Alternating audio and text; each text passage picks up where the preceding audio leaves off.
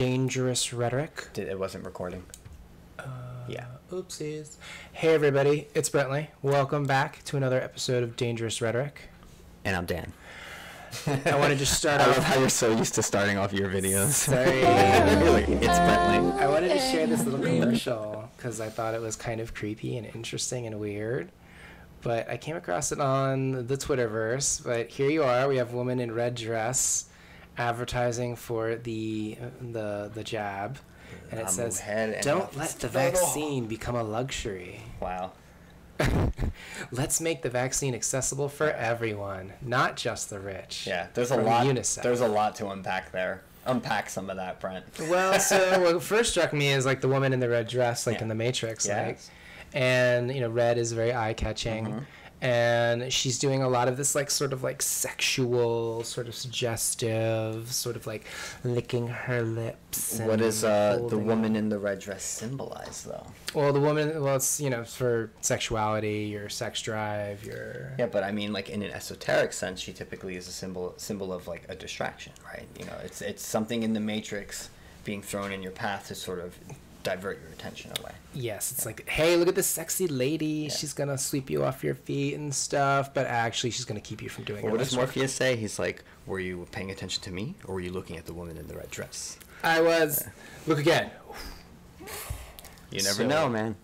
Well, yeah, so that struck me. And then she's doing all this like tongue stuff and smiling. Now I'm kind of looking at the bottle as sort of equivalent to the gun in the Matrix. It's like you look at the woman in the red dress, you turn away, you look back, and it's like the COVID bottle is now a gun.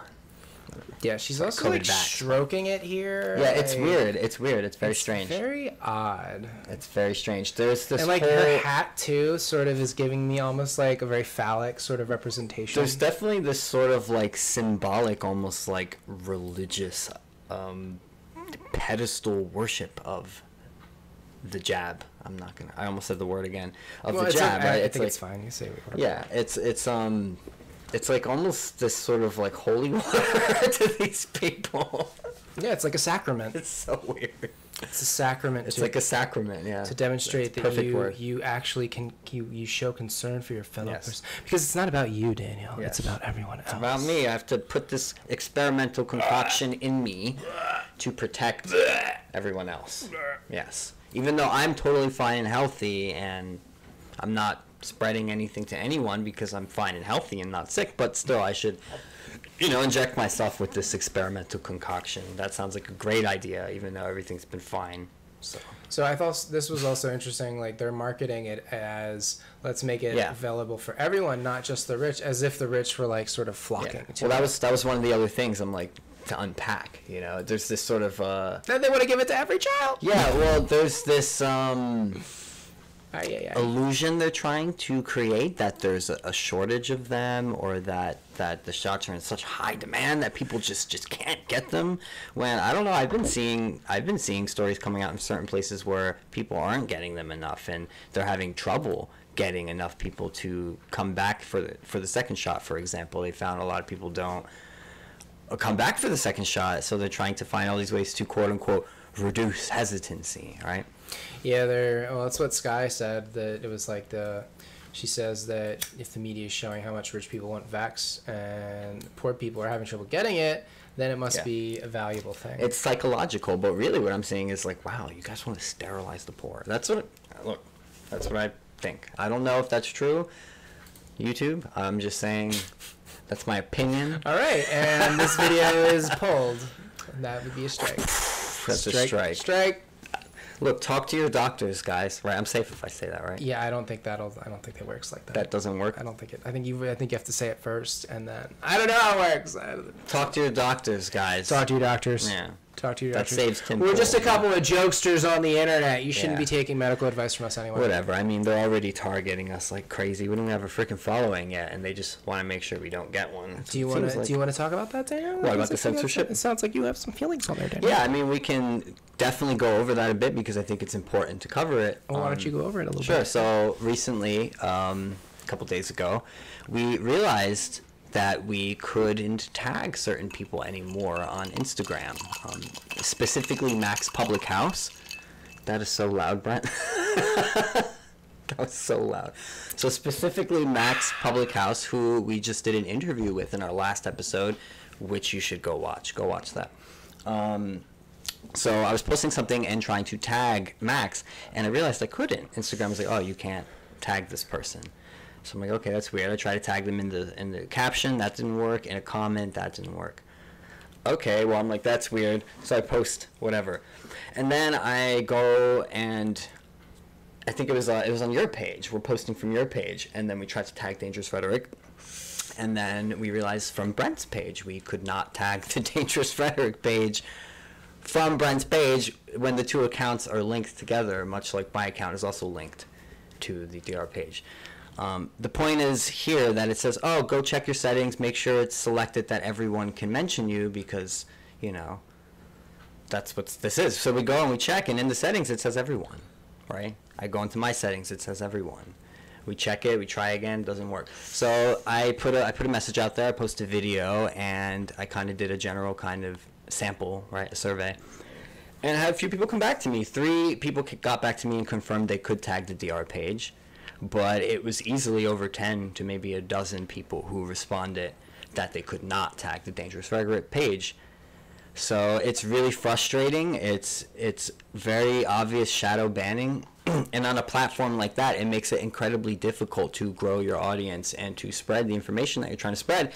Because if people can't tag you, like share things and tag you, it makes it much harder to like, say, have their audience go to your page and then see you and then follow you. It's one of the biggest ways you get new followers, right? I do it all the time when I like people and I like what they're doing or what they're saying and I want to bring attention to it. I post something from them and I always tag them to make sure other people can get to their page directly and find them. Clearly, you know, whoever runs these platforms and has us on a list does not want other people to find us. They want to make it very difficult. And yeah, it's frustrating, you know. It's something new too. I've never witnessed this one. I've seen comments disappear, you know, we've seen likes disappear. We've had people like forcibly unfollowed from our channel and they had to follow us back, like those things. But this is the first time the tagging thing has been an issue. And it goes into another subject we could talk about, Facebook's recent notice that they started sending people. Oh, yeah. Yeah, you want to pull something up about that? Sure. So apparently Facebook has been sending this notice out to users. I don't know how many users have received this, but basically saying, you know, are your friends becoming extremists, or are you concerned that you've been, you know, exposed to extremist content, right? And this starts spreading around the internet. I have not received this notice. I have gotten messages from people though who did. So, did they fact check this? Or is Snopes? Snopes is probably this is like, it's from not this real. is on RT. It says it's just, you know, they're presenting it as if it's true. Well, people are going It to says dismiss Facebook RT. is testing a new prompt that asks users if they know anyone flirting with a violent ideology, also warning others they may have been exposed to, quote, extremist content. An update that may have many have slammed as Orwellian.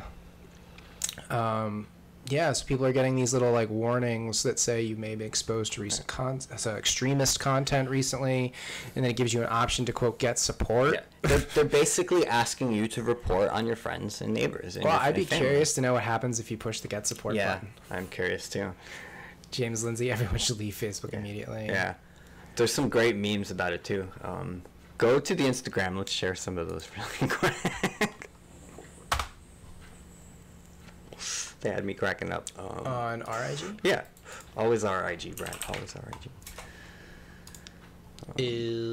Let's see.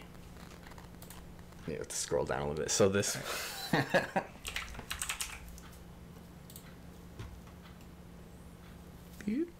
Yeah, this is why I tell you to always just leave the page open, because I have things I'm posting here. Yeah, click that one. This one's funny. I love the suspicious monkey. When you haven't gotten the "you may have been exposed to harmful extremist content" notice, but all your friends have. Ooh.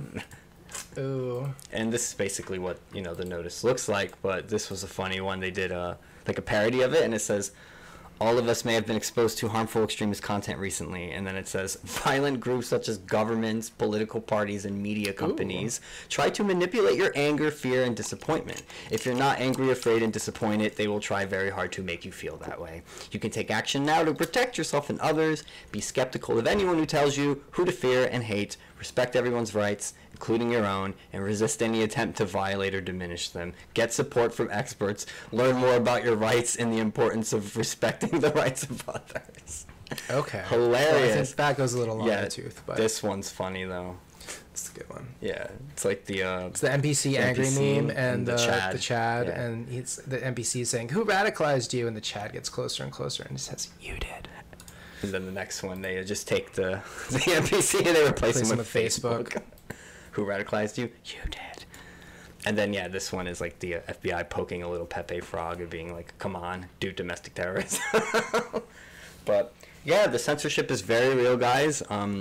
We don't doubt that what's happening to us is connected to the visits we've received from the FBI and the fact that, you know, we went to D.C. Clearly, you know, we're on someone's radar and they don't like us talking about the things that we're talking about. What's weird is that there are other people that have, like Elijah Schaffer has, you know, he's got his show. Yeah. And well, he's on Blaze TV, so he's sort of associated with like a larger organization, whereas we're like independent. Once you have an audience, though, it's easier to get the word out. Yeah.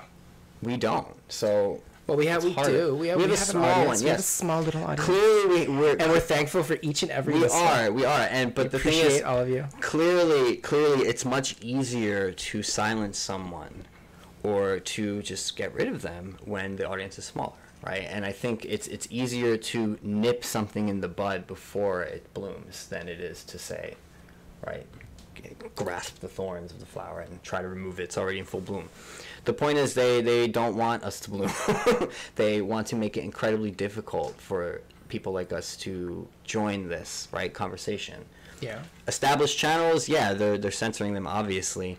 But once you already have a following, it's much easier to get the word out or to redirect people elsewhere. But when you don't really have that much people already paying attention to you and they start shadow banning you and all this stuff, it starts to feel like you're screaming into a void, man. And it's frustrating, and I think it's meant to be that, right? It's supposed to be psychologically exhausting. They want to frustrate us to the point where we give up. Maybe you shouldn't be so frustrated. Dude. No, I mean, obviously we're not giving up. I wouldn't be sitting here talking if they were winning on that front. But yeah, I'm not going to lie and pretend that it's not annoying. It is. You know, you put these efforts out, you're trying to spread the information, and it is frustrating when that, you know, it's being covered and you know they're preventing people, you know, from seeing it. They don't want them to. And it's just like, how do you get around that? You know, you change the hashtags maybe, mess with the algorithm. Maybe you stop posting for a few days. Maybe you start posting cats or something to you know, confuse it. I don't know. You know, my friends and I have discussed options and tactics and ways that you can get around this, and obviously we try to direct people off of these platforms sometimes onto our website to see the content. We can't post on them, but that's hard. It's hard to get people on a bigger platform, for example, to click off of it somewhere else. And if you're being silenced on the major platforms, it's really hard to compete in the market. It's hard to grow an audience. It's hard because it's not an open market. It's not. No, they dominate. It's a tilted market.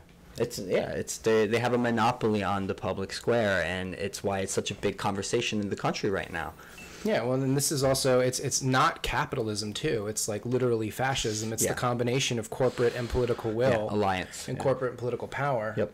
Such that they are aligned and they exclude anybody that doesn't belong to the party, that doesn't fit in. Yeah, I think, let me see. Keep going. I want to pull up this tweet that Brett Weinstein said. He was talking to Robert Malone, and they were be careful because, you know, we're not allowed to say certain things. We're not allowed to talk on YouTube. Yeah. Especially from those two gentlemen. Yeah.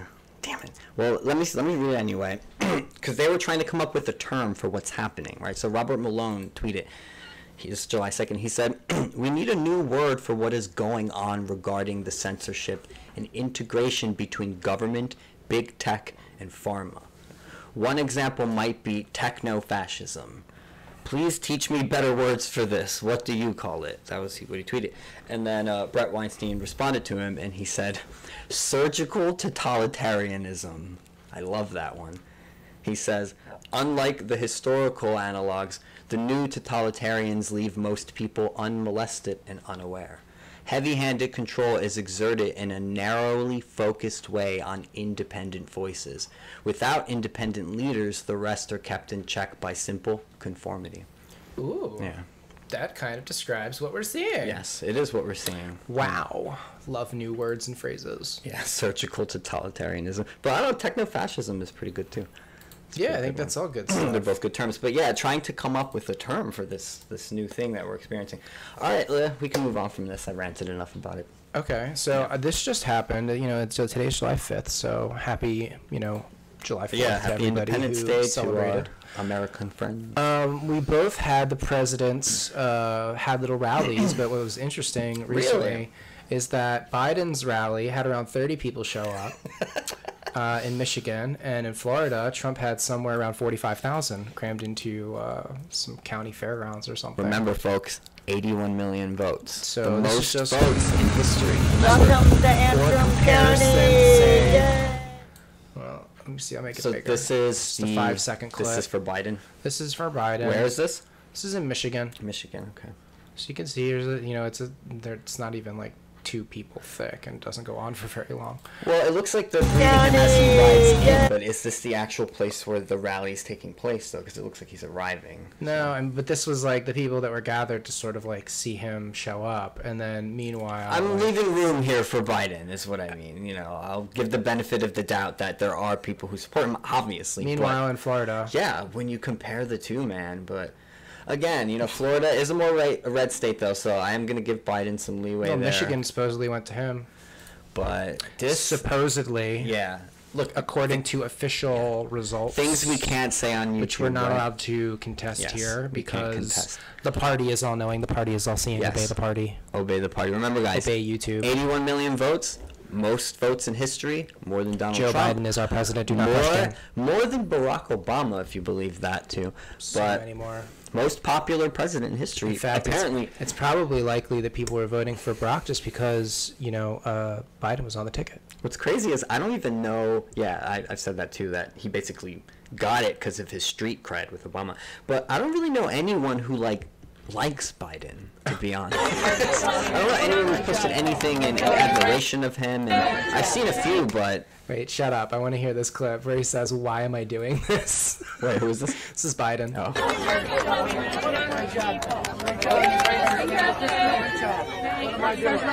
I doing? Yeah, that kind of sums him up, right? I think he's just trying to be funny. I know, but it's just funny. What am I doing? What am I doing here? And then there's also been this recent obsession with it's just weird, with people showing him eating ice cream. I don't get the it. media is super big on showing him. People found Trump so embarrassing, and I'm not gonna lie, and I'm not gonna say there aren't things about Trump that were embarrassing, but my God, people, it's an embarrassment beyond what I can even think of. It's an insult to the country. It's like, I'm not even nationalistic or patriotic, and I feel like my Americanness insulted by Joe Biden. And this was a really tragic story that I just heard about. These were guests. So these people were in quarantine, in a hotel in Taiwan, and there was a fire. And they didn't leave because they were in quarantine and they died. Wow. Yeah. So imagine, there being a fire in your hotel, but you didn't know if you could leave or not. My friends, if the government tells you to stay in your home and your home is on fire. It's just crazy. Leave your home, please. Get out. If there's a fire, get out. You can take whatever consequences the government gives you. But when you're dead, you're dead. So. Yeah, it's just absolutely insane. And then I also kind of wanted to talk a bit about... this again? Well, let's do Julian. Oh, I thought you were going to go into the... No, I want to do Julian first because I feel like he's more important.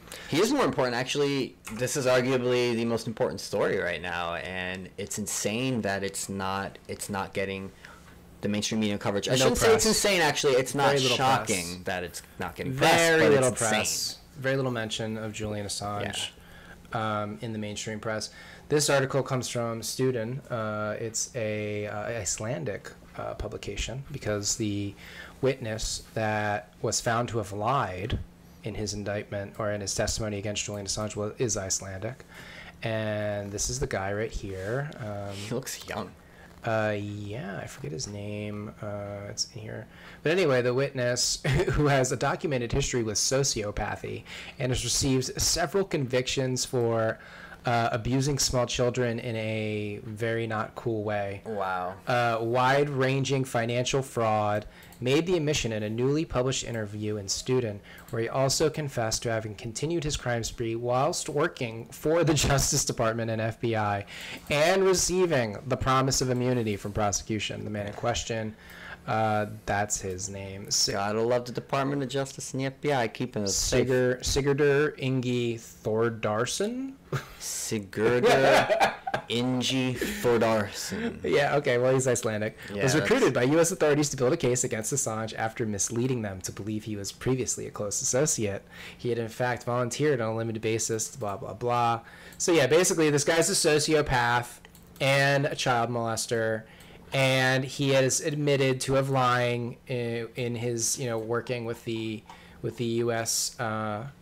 The U.S. authorities. You don't say, Brent. And Julian Assange is still locked up. Really? This guy is free, by the way. This guy he's is free. You don't say. Free as a bird. Was never prosecuted for any crime, or not prosecuted any crime ever since. He got immunity with working with in his little deal. To and we can let the educated and intelligent listener draw their own conclusions about him being proffered immunity for testimony, which is clear, which now he admits was fabricated entirely. And the fact that Julian is still locked up. Kind of like person A and person B, and these folks in the FBI documents about the Capitol. Yeah, well, so and that story is also still not really getting any traction in the media. Yeah, they're trying to act like it's not real. There was an 18-minute, I don't have it up right now, but an 18-minute plea from, I believe it was a congressman from Texas, who basically was like, he clearly had read the Revolver article and was like, we need to find out what's going on here. And we need to get to the bottom of this. And that was the last I saw of any sort of real public motion on the story. But there's still not a whole lot coming out. Julian Assange is really not allowed to trend on Twitter. When this story broke, I didn't really see anything in the trending section. There was really nothing coming of him. So I don't know what's going to happen with Mr. Assange. He just had, I think his birthday was on July 3rd, so he just had I think it was his 50th birthday. Happy birthday, Julian. Happy birthday, Julian. Yeah, thanks Hopefully, for your heroism. Home with his family soon. He's got 2 small children and a wife waiting for him. And he's basically just still locked up for no reason. I mean, the original reason was, some fabricated... not even rape charges. The charges were basically something like surprise sex is basically, and we don't even have an analogous law for this in the United States. I recall when that story broke. Yeah, so basically the alleged thing was that they had sex, a condom broke, and he didn't have an STD test on file, so they arrested him to get an STD test. And it was just crazy. Long story short, it's character assassination. Yeah, that's all nonsense. And then it was also shown that one of the women who was associated with pushing the story, there were 2 women that were associated, but it was basically she was a previous CIA informant. She worked with the CIA in something in another country at a previous time. So all these details have been chronicled and are available in the public for anybody who really wants to go back and dig. I've even done them on the It's Brentley channel. I've done a bunch of videos about Julian and why everything about him is a lie. Yeah. And there's a really good article by Caitlin Johnstone where it's called Caitlin Johnstone Debunking All the Assange smears.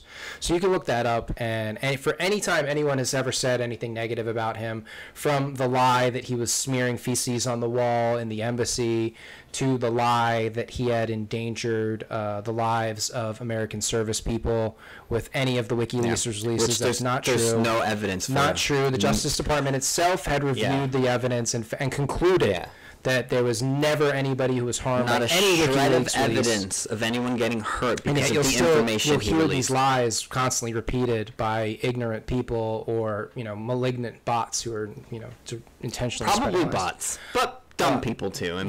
Both exist. So, but yeah, that was major update, and Edward Snowden tweeted that this should be the end of the Assange case.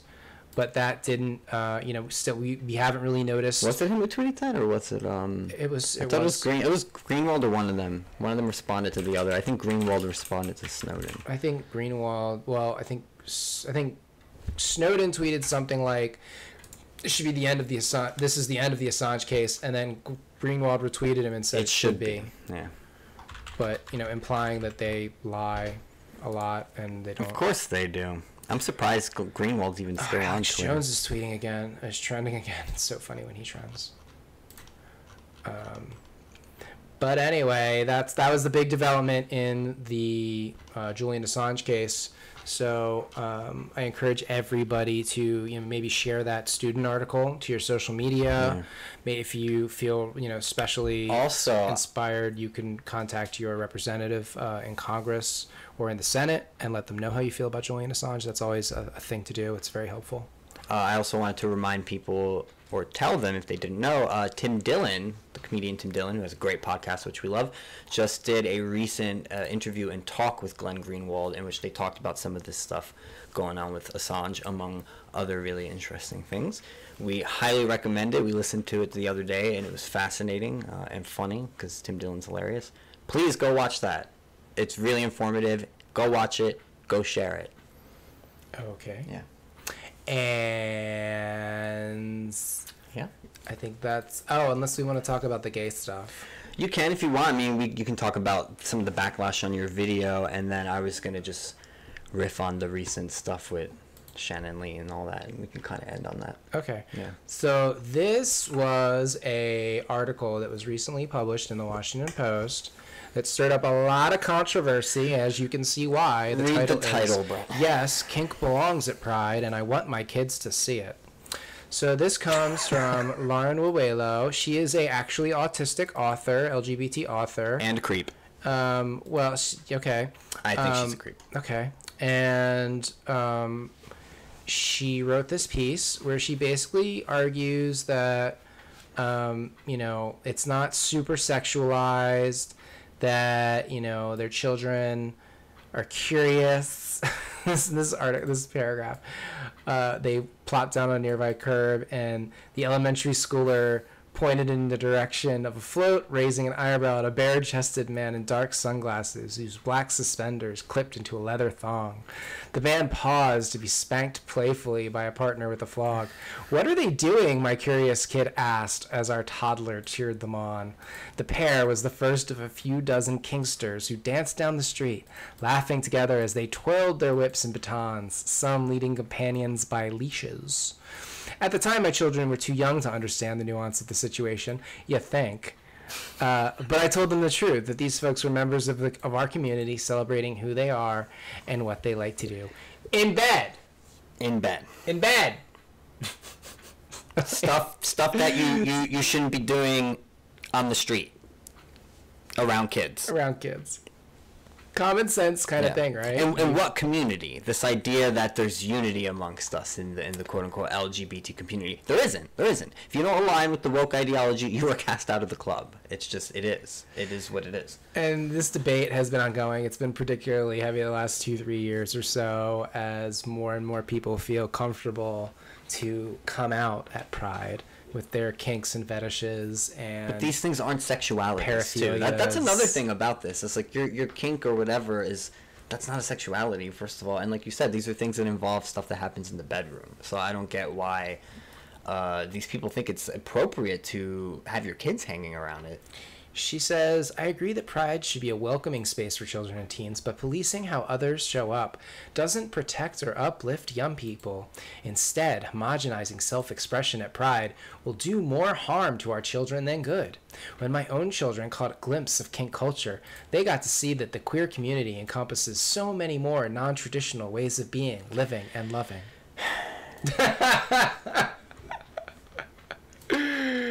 I don't even know what else to say about this shit anymore. And what's really weird is, you know, you did a whole video about this where we talked about why this is inappropriate, why it's actually bringing harm on the LGBT It creates community. backlash. Creates backlash. Most gay people, most lesbian people, most transgender people, most of us just want to live normal lives and be left alone. Why do we need to push this stuff onto kids? And why is it that when gay men like us talk about it and we say, hey, there's something wrong here, the mainstream woke LGBT culture casts us out. They don't want us talking about it. They say, oh, well, by talking about that, you're making conservatives think we're all pedophiles and this and that. No, you are. You are, by not talking about it. Or by encouraging it, by acting like this is okay, that this is appropriate, that this is like somehow representative of LGBT people and it teaches diversity. No, it doesn't, dude. It freaks people out, and it freaks me out, and I'm not even conservative, and I'm not even straight. And I understand why people who are look at this and they're like, yeah, throw holy water on it. You know what I mean? Because it's crazy. I would never want my kids walking around seeing guys half like naked getting spanked by other people, or walking around like they're animals on all fours and stuff. Like, look, you want to do your thing, you do your kink, that's fine.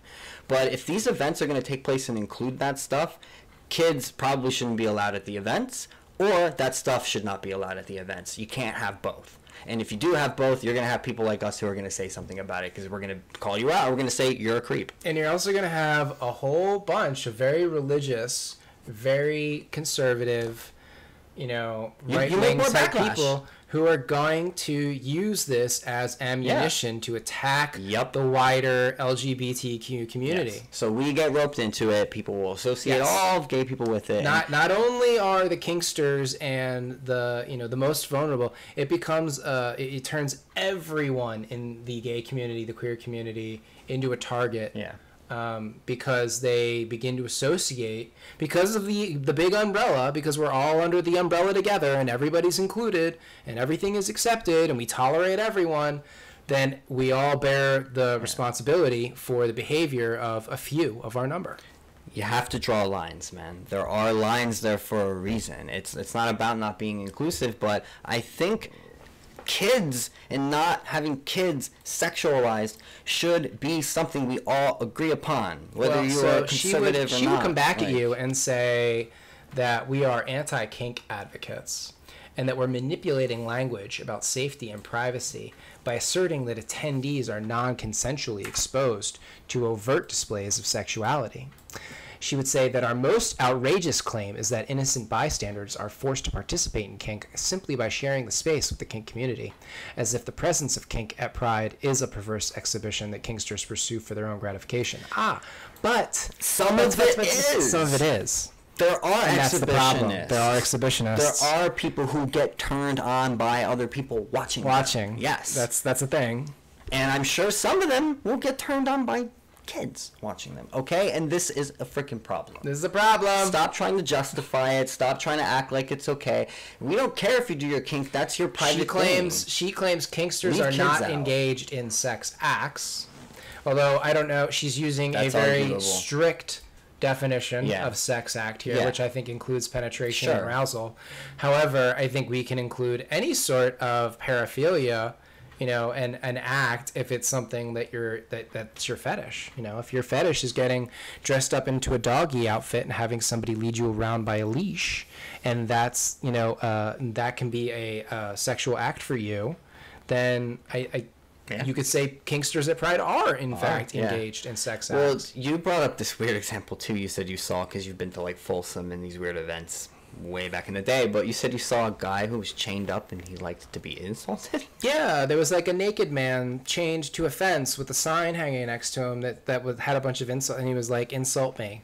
Because he liked to be his, and I was asking about it because I was confused, and you know, it was explained to me that his paraphilia, his fetish, was to have people humiliate him. He liked to be humiliated. Look, I don't know what psychological stuff is going on in someone where that's how they get off.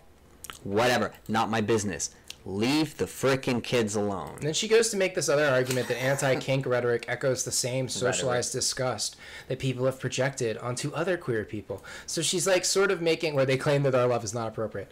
So like she's sort of making this argument that kink is somehow like people's upset is equivalent to people like being mad at seeing two men hold hands or kiss in public, which I don't think it is. I think there's a little bit of a difference between BDSM, between puppy play. A little bit. That's a huge difference. Holding someone's hand is not equivalent to spanking someone in public. They're not the freaking same at all, lady. You're nuts. You're a creep.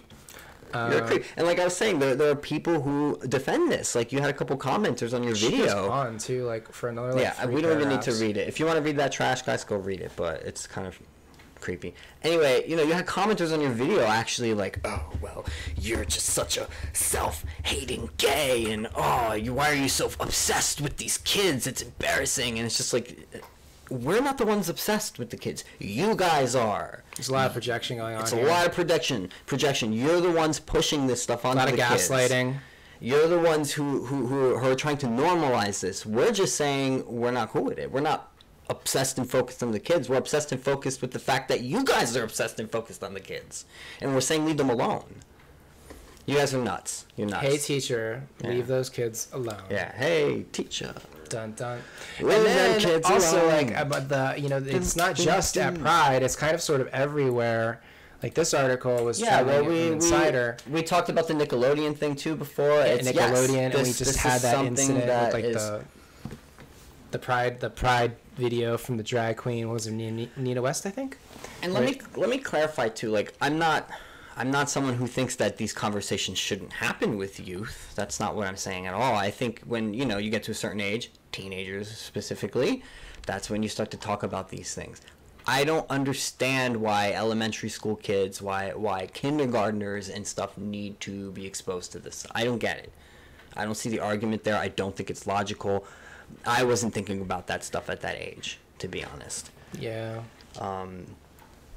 And even when I did start thinking about it, I don't think it would have been smart if someone told me very young, you should come out.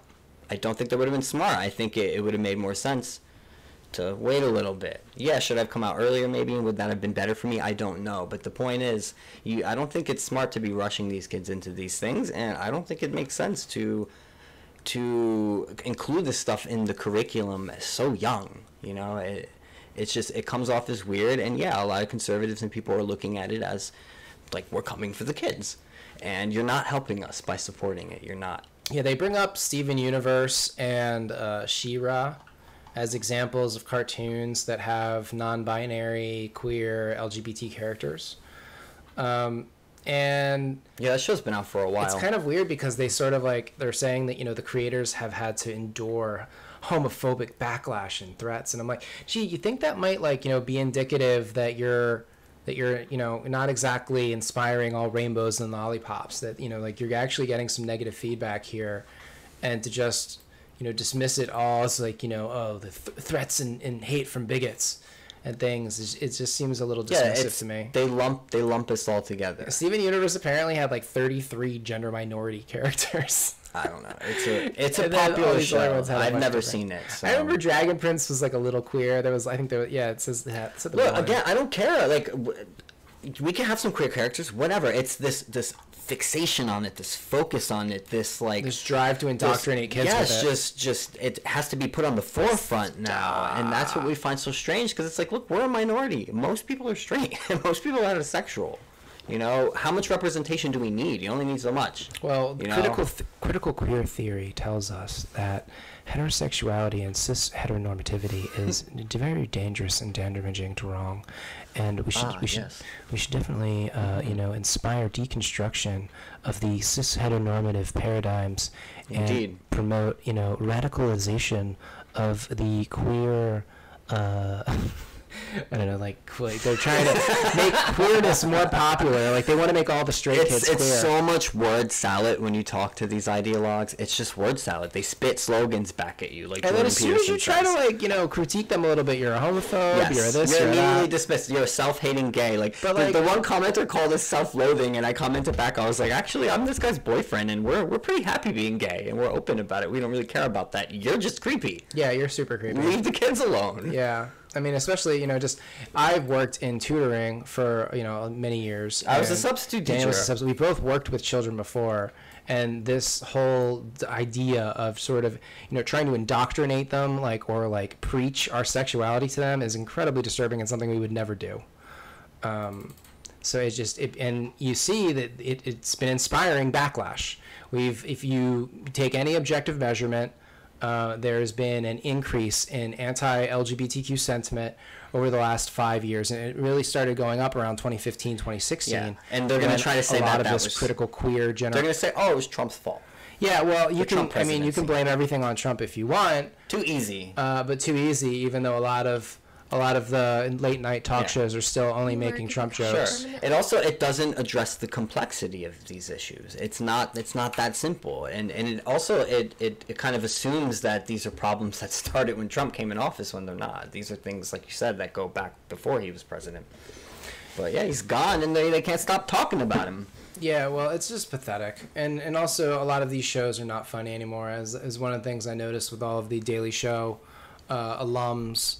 They used to be a lot more funny, especially in the pre-Trump era. Stephen Colbert is just so generic, so DNC apologia, so corporate now. Yeah, we went back and we're watching some of their early skits, right? From his performance when he did the 2006 White House Correspondents' Dinner in front of George W. Bush. He basically called the man a war criminal to his face. It was brilliant. That was Colbert, right? It was amazing. It was Colbert. Yeah. And then I ended up watching the 1997, Jon Stewart did the White House Correspondents' Dinner with Bill Clinton. But one thing that was very interesting that I noticed is that Stewart seemed very, very nervous. He commented at the beginning on the fact that he was very, very nervous, and he sort of alluded to the fact that it was like a risky position that he was in. And he did not make fun of Bill Clinton once. He made fun of everybody else in the room. But no mention of Monica. Maybe I don't know if that was 1997. Was that pre or post Monica? I think that may have been pre-Monica. It might have been pre-Monica. Yeah. But anyway, he didn't make fun of Bill Clinton at all, which I thought was interesting. And it was very funny to see a young Jon Stewart, crack jokes. So this article's on The Hill. Right? Yeah, this is on The Hill, but this is actually... The headline is Trump is gone, but the jokes remain. The Hill is actually a very sort of generic left-leaning sort of alternative platform. The reason I like The Hill is because Daily Caller or the New York Post, they are a good standard measure of where the left is at right now. Well, we also like to look at different social media and news organizations to compare, right, to different views. So we have certain lefty people we follow, we have certain right people we follow, we have a lot of moderate people that we follow because we're more moderate.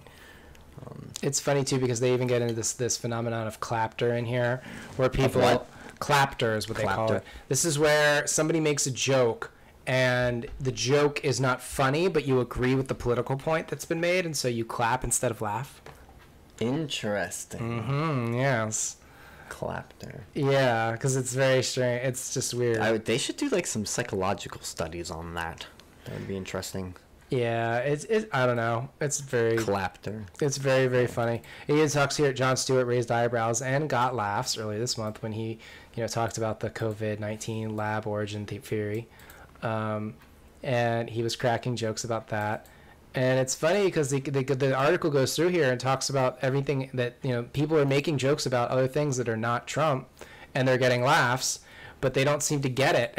They don't seem to get that it's because their Trump jokes are just not funny anymore. It's just kind of boring. Clapter is the term for audience agreeing with your political point. You know what is funny, though? The Biden jokes. Oh, and this is actually a really long They one. are. The Biden memes kill me. They're too good.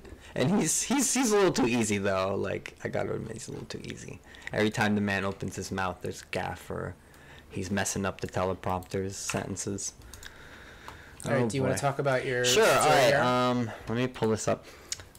So let me riff about this. All right, so this story came across my headlines earlier this week, and I don't know, people who know me, I guess, know that I'm a big fan of Bruce Lee, a really big fan. So, but yeah, there's been controversy going on between Shannon Lee and Quentin Tarantino. This controversy actually goes back a bit to when his movie came out, the 2019 film Once Upon a Time in Hollywood. So Shannon Lee wrote an article in response to some recent comments that Quentin Tarantino made on Joe Rogan about her father.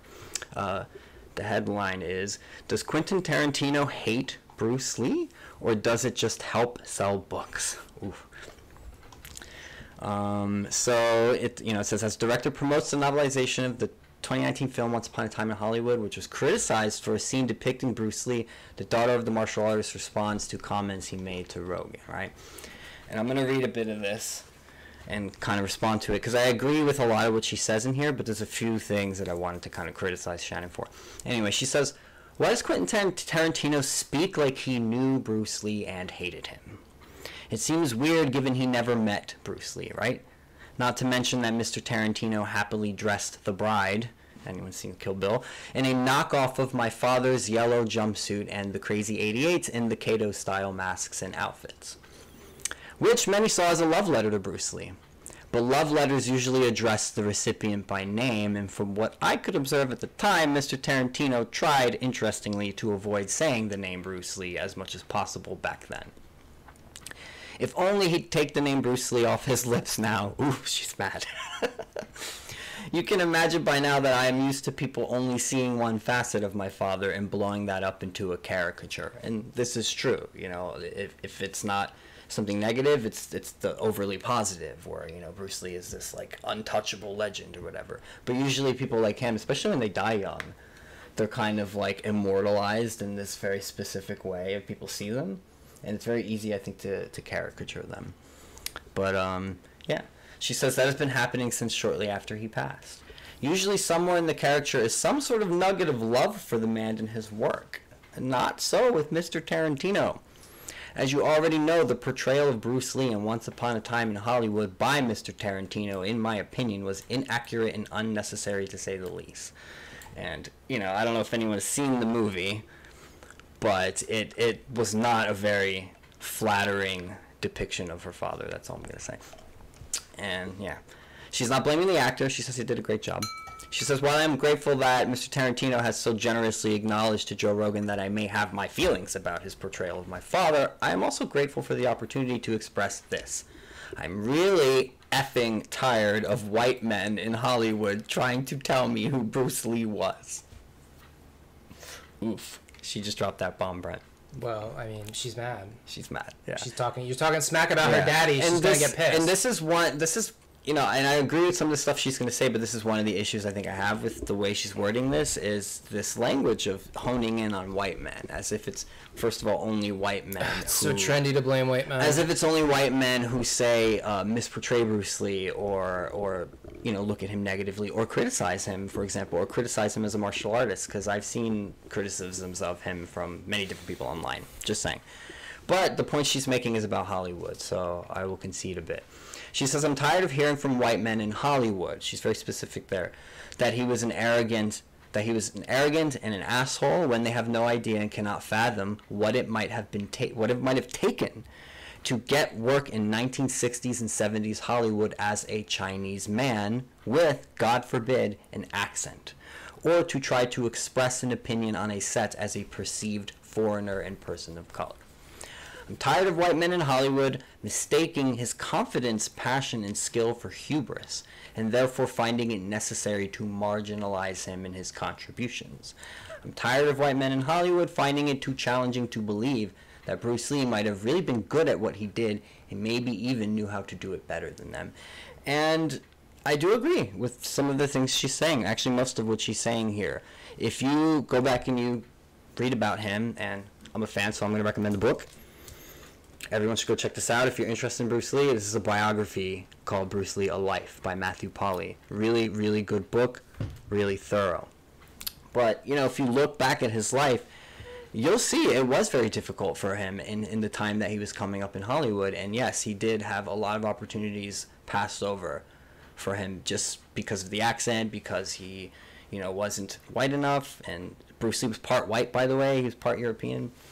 So it is true. And I imagine that if you were an actor in this time period in Hollywood trying to do what he was doing, yes, your assertiveness and your confidence may easily come off as arrogance. She says, I'm tired of hearing from white men in Hollywood that he wasn't really a martial artist and just did it for the movies. My father lived and breathed martial arts. This is true. Again, read the biography, which isn't by Shannon. This is pretty thorough and level-headed. He taught martial arts, wrote about martial arts, created his own martial art, innovated martial arts training, and refused to compete in martial arts tournaments because he believed combat should be real. He had no parallel as a martial artist, and I don't think it's a stretch to say he had no parallel as a martial artist on film either. And I generally agree with her here. Quiet. Wait, stop it. I generally agree with her here, although obviously if you're doing martial arts for film, it's not really real martial arts per se, right? It's for film. Like, you're not actually going to beat this person up because it's a movie. But Bruce Lee, stop! You can cut this out. Well, now I have to. Now you have to. Well, he's going over what God. What the fuck was I saying? Anyway, Bruce Lee took martial arts very seriously, and yeah, even though he was mostly just doing it for film, and it's true, he didn't compete in tournaments, he taught a lot of people. He did run schools, and he took martial arts probably more seriously than he took acting, and the other love that he had was dancing. You know, and she goes on, you know, she talks about this stuff, and I kind of just want to comment it because I do agree with what she's saying here, but I think it's important to acknowledge that although there still might be some of this sentiment in Hollywood today, it's not totally the same. She's saying she sees a pattern, right, of this happening still, and maybe there is. But you have to acknowledge all the strides that have been made, and the fact that there is definitely way more representation of minorities in media right now. And Bruce Lee is, for the most part, worshipped by people as a legend. Tarantino is an outlier here. I don't think most white men in Hollywood hold these opinions anymore of Bruce Lee, to be frank. So I think it's important to acknowledge the strides that have been made, mostly because it acknowledges the work that Bruce Lee did, right? It shows that his legacy does mean something and that there has been an impact from it. But I think she should, if she's ever going to watch this, she probably won't, she should probably be, you know, a little more weary of using this reductive language of just, you know, the white man, although she specified in Hollywood. She also says it doesn't apply to all white She men. does. She specifies it here, you know. Where's that section? I have it highlighted right here. Yeah, she says, and of course it doesn't apply to all white men in Hollywood. I've worked with some really wonderful collaborators and partners, but I've come across enough of them over the years, and not just in Hollywood, who want to mansplain, God, I hate that word, sorry Shannon, Bruce Lee to me and use Bruce Lee when and how it suits them without acknowledging his humanity, his legacy, or his family in the process with a bit of a pattern has emerged, she says. She's also not saying no one is allowed to have a negative opinion of Bruce Lee. I have a few. I'm saying your opinion might be colored by personal cultural bias and that there's a pattern. Just notice the pattern in all the people Mr. Tarantino cites in the case he builds against my father. Just saying. So, you know, again, I'll concede a little ground to her, and this pattern probably does still exist. But ultimately, I think so much progress has been made in representation for all minority groups, not just Asian Americans. And another thing I wanted to address in relation to this is the fact that this blaming of the white man is ignoring the statistical reality of what's happening right now in the Asian hate crime movement, right? And the fact that the numbers are mostly... Brent? What? Mostly blaming... Well, if you look at the sheer number, yes, it's mostly African-American men that are causing violence against... So it's just that point being glossed over. I think is problematic, and I think it's important for her to acknowledge that. You can't just say, like, hey, there's this new environment now, and there's all this Asian hate going on, and then only acknowledge the white man, and act like there isn't racial tension or violence and racism happening between black and Asians as well. Actually, more. So that's an important point to make. If Shannon ever watches this, I hope she'll, maybe look into that a little more, too, because clearly there's a lot of healing that has to happen in these communities, not just between black and white and Asian and white, but Asian and black. But yeah, that's it. I just want to riff a bit about the story because I found it interesting, and this controversy that's been going on between her and Tarantino. Yeah, it's an interesting bit of culture. And then we talk about politics so much, I'm like, let me connect it to something else. Yeah, did you guys see The Tomorrow War with Chris Pratt? What did you guys think? I liked it. I thought it was cute, although it was a little generic. Wasn't it just like climate change propaganda? Well, no, it wasn't just climate change propaganda, Dan. That's such a reductive opinion. So reductive. It was actually like a fun sci-fi action romp. It was cute. It was about family. I liked the fatherhood message, yeah. But the only climate change propaganda was sort of at, like, the spoiler alert, like, in case you don't want me to spoil the origin story of the aliens, but the thing is, the aliens came, they crashed apparently in, like, the long ago in the before time, and they got frozen in, like, under the, like, Arctic tundra somewhere in Russia or whatever. And then, like, they tell you at the end, like, the reason they emerge is because, global warming had caused, the ice to melt, and so the aliens came. And I guess they're working with CNN. I guess, but also what kind of annoyed me about the aliens is that they look like Zerglings. Well, they were basically this, like, Zergling Hydralisk hybrid, and for those of you who aren't familiar with StarCraft, which is was a very popular real-time strategy game. It's one of the only games I was ever into, to be honest. He's the gamer. So if you're not familiar with that, it's not gonna matter for you. But basically, like, Zerglings were these rather large dog-like creatures that would just swarm you in numbers, and Hydralisks could spit these spikes. And the aliens themselves were called white spikes. They're pretty much white aliens that were like these large, sort of dog-like. They're on the ground, four-legged quadrupedal critters. I like how you're describing them so. And then they have these tentacle things. I'm sure people can watch the movie, Brett. Anyway, so that I just thought it was a little weird. The only thing that I didn't like about it was that it was just a little cliche, and they kind of sort of stole their. Well, Hollywood's running out of ideas. This is why they keep remaking stuff and rehashing old things and murdering our childhoods. Yeah. So I mean, I kind of liked it. It was fun, but I think I like the HBO series more. There's a lot more fun things on HBO, like the His Dark Materials series. I really like that. That's cool. I have to finish it. The acting is amazing. The way that they sort of transition everything from the books into the series is really good. The big problem with the movie that they did many years ago, which I wanted to like, but I just couldn't because they ended up destroying the story. Is that they were able to really get, like, a lot of the plot points out onto the screen. Yeah, well, there's more time. There's more time, obviously. Yeah, which is what you really need for something like that. It's cool. Go watch it, guys. If you've ever checked out the book series, then you might like it. Even if you haven't. Bits of culture and stuff. And I guess quick before we go, I also wanted to, because I forgot, I wanted to recommend Shannon Lee's book, which I did read. I read it last summer, and I very much enjoyed it. I recommend it. I think it's a beautiful homage to her father. You should hold it up to the camera, so, Daniel, so they can see it. Again, even though I had a little criticisms for Shannon. What's the title, Daniel, so they can hear you? And it's Be Water, My Friend, The Teachings of Bruce Lee. So it's a beautiful little book. Like I said, I found it very helpful, at a time when I needed it. Actually, I think I read it last winter, not summer. But, yeah, again, I recommend that, and I think that's it. I don't think we have anything else to talk about. All right, thank you guys for listening, and don't forget to leave a like on this video if you're on YouTube. Yeah, and share it. Share it around. That really helps when you comments, share. Leaving comments on the YouTube video, or if you're on Spotify, I don't know if you can review it somehow. Maybe you can. Maybe I don't know how that works. Spotify, and obviously subscribe. But look, like we said earlier, the shadow banning thing is very real. We're definitely on some kind of list. Yeah. Clearly, we're pissing people off, and they don't want us to gain exposure. If you're hearing this right now out there in the land, and you're like not somebody who actually knows like Dan or myself in real life, it's pretty amazing. Like if you're just like some person that's found this on the internet, it's really amazing. You're cool. Like you're awesome, whoever us. you are. Like if you've never met us and you're actually watching wow, this, I'm amazed. You get like a medal. If I had medals, I'd hang it on your neck for you. Like go to your house. And also you can go check out my other channel. It's Brentley. I do shorter videos there. We're going to be I'm going to try to splice this up into clips.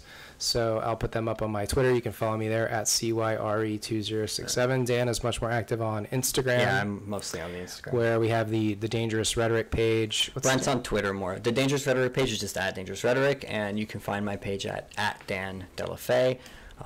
I paint, I write, I'm an artist, so if you want to check out my art stuff, you can find that stuff on there. I have a website coming out soon, so I'll sell some paintings, and go buy my books. I write poetry, so, yeah, okay. Well, thank you guys so much. Yeah. We'll be back again soon with another one. Love you. Bye-bye.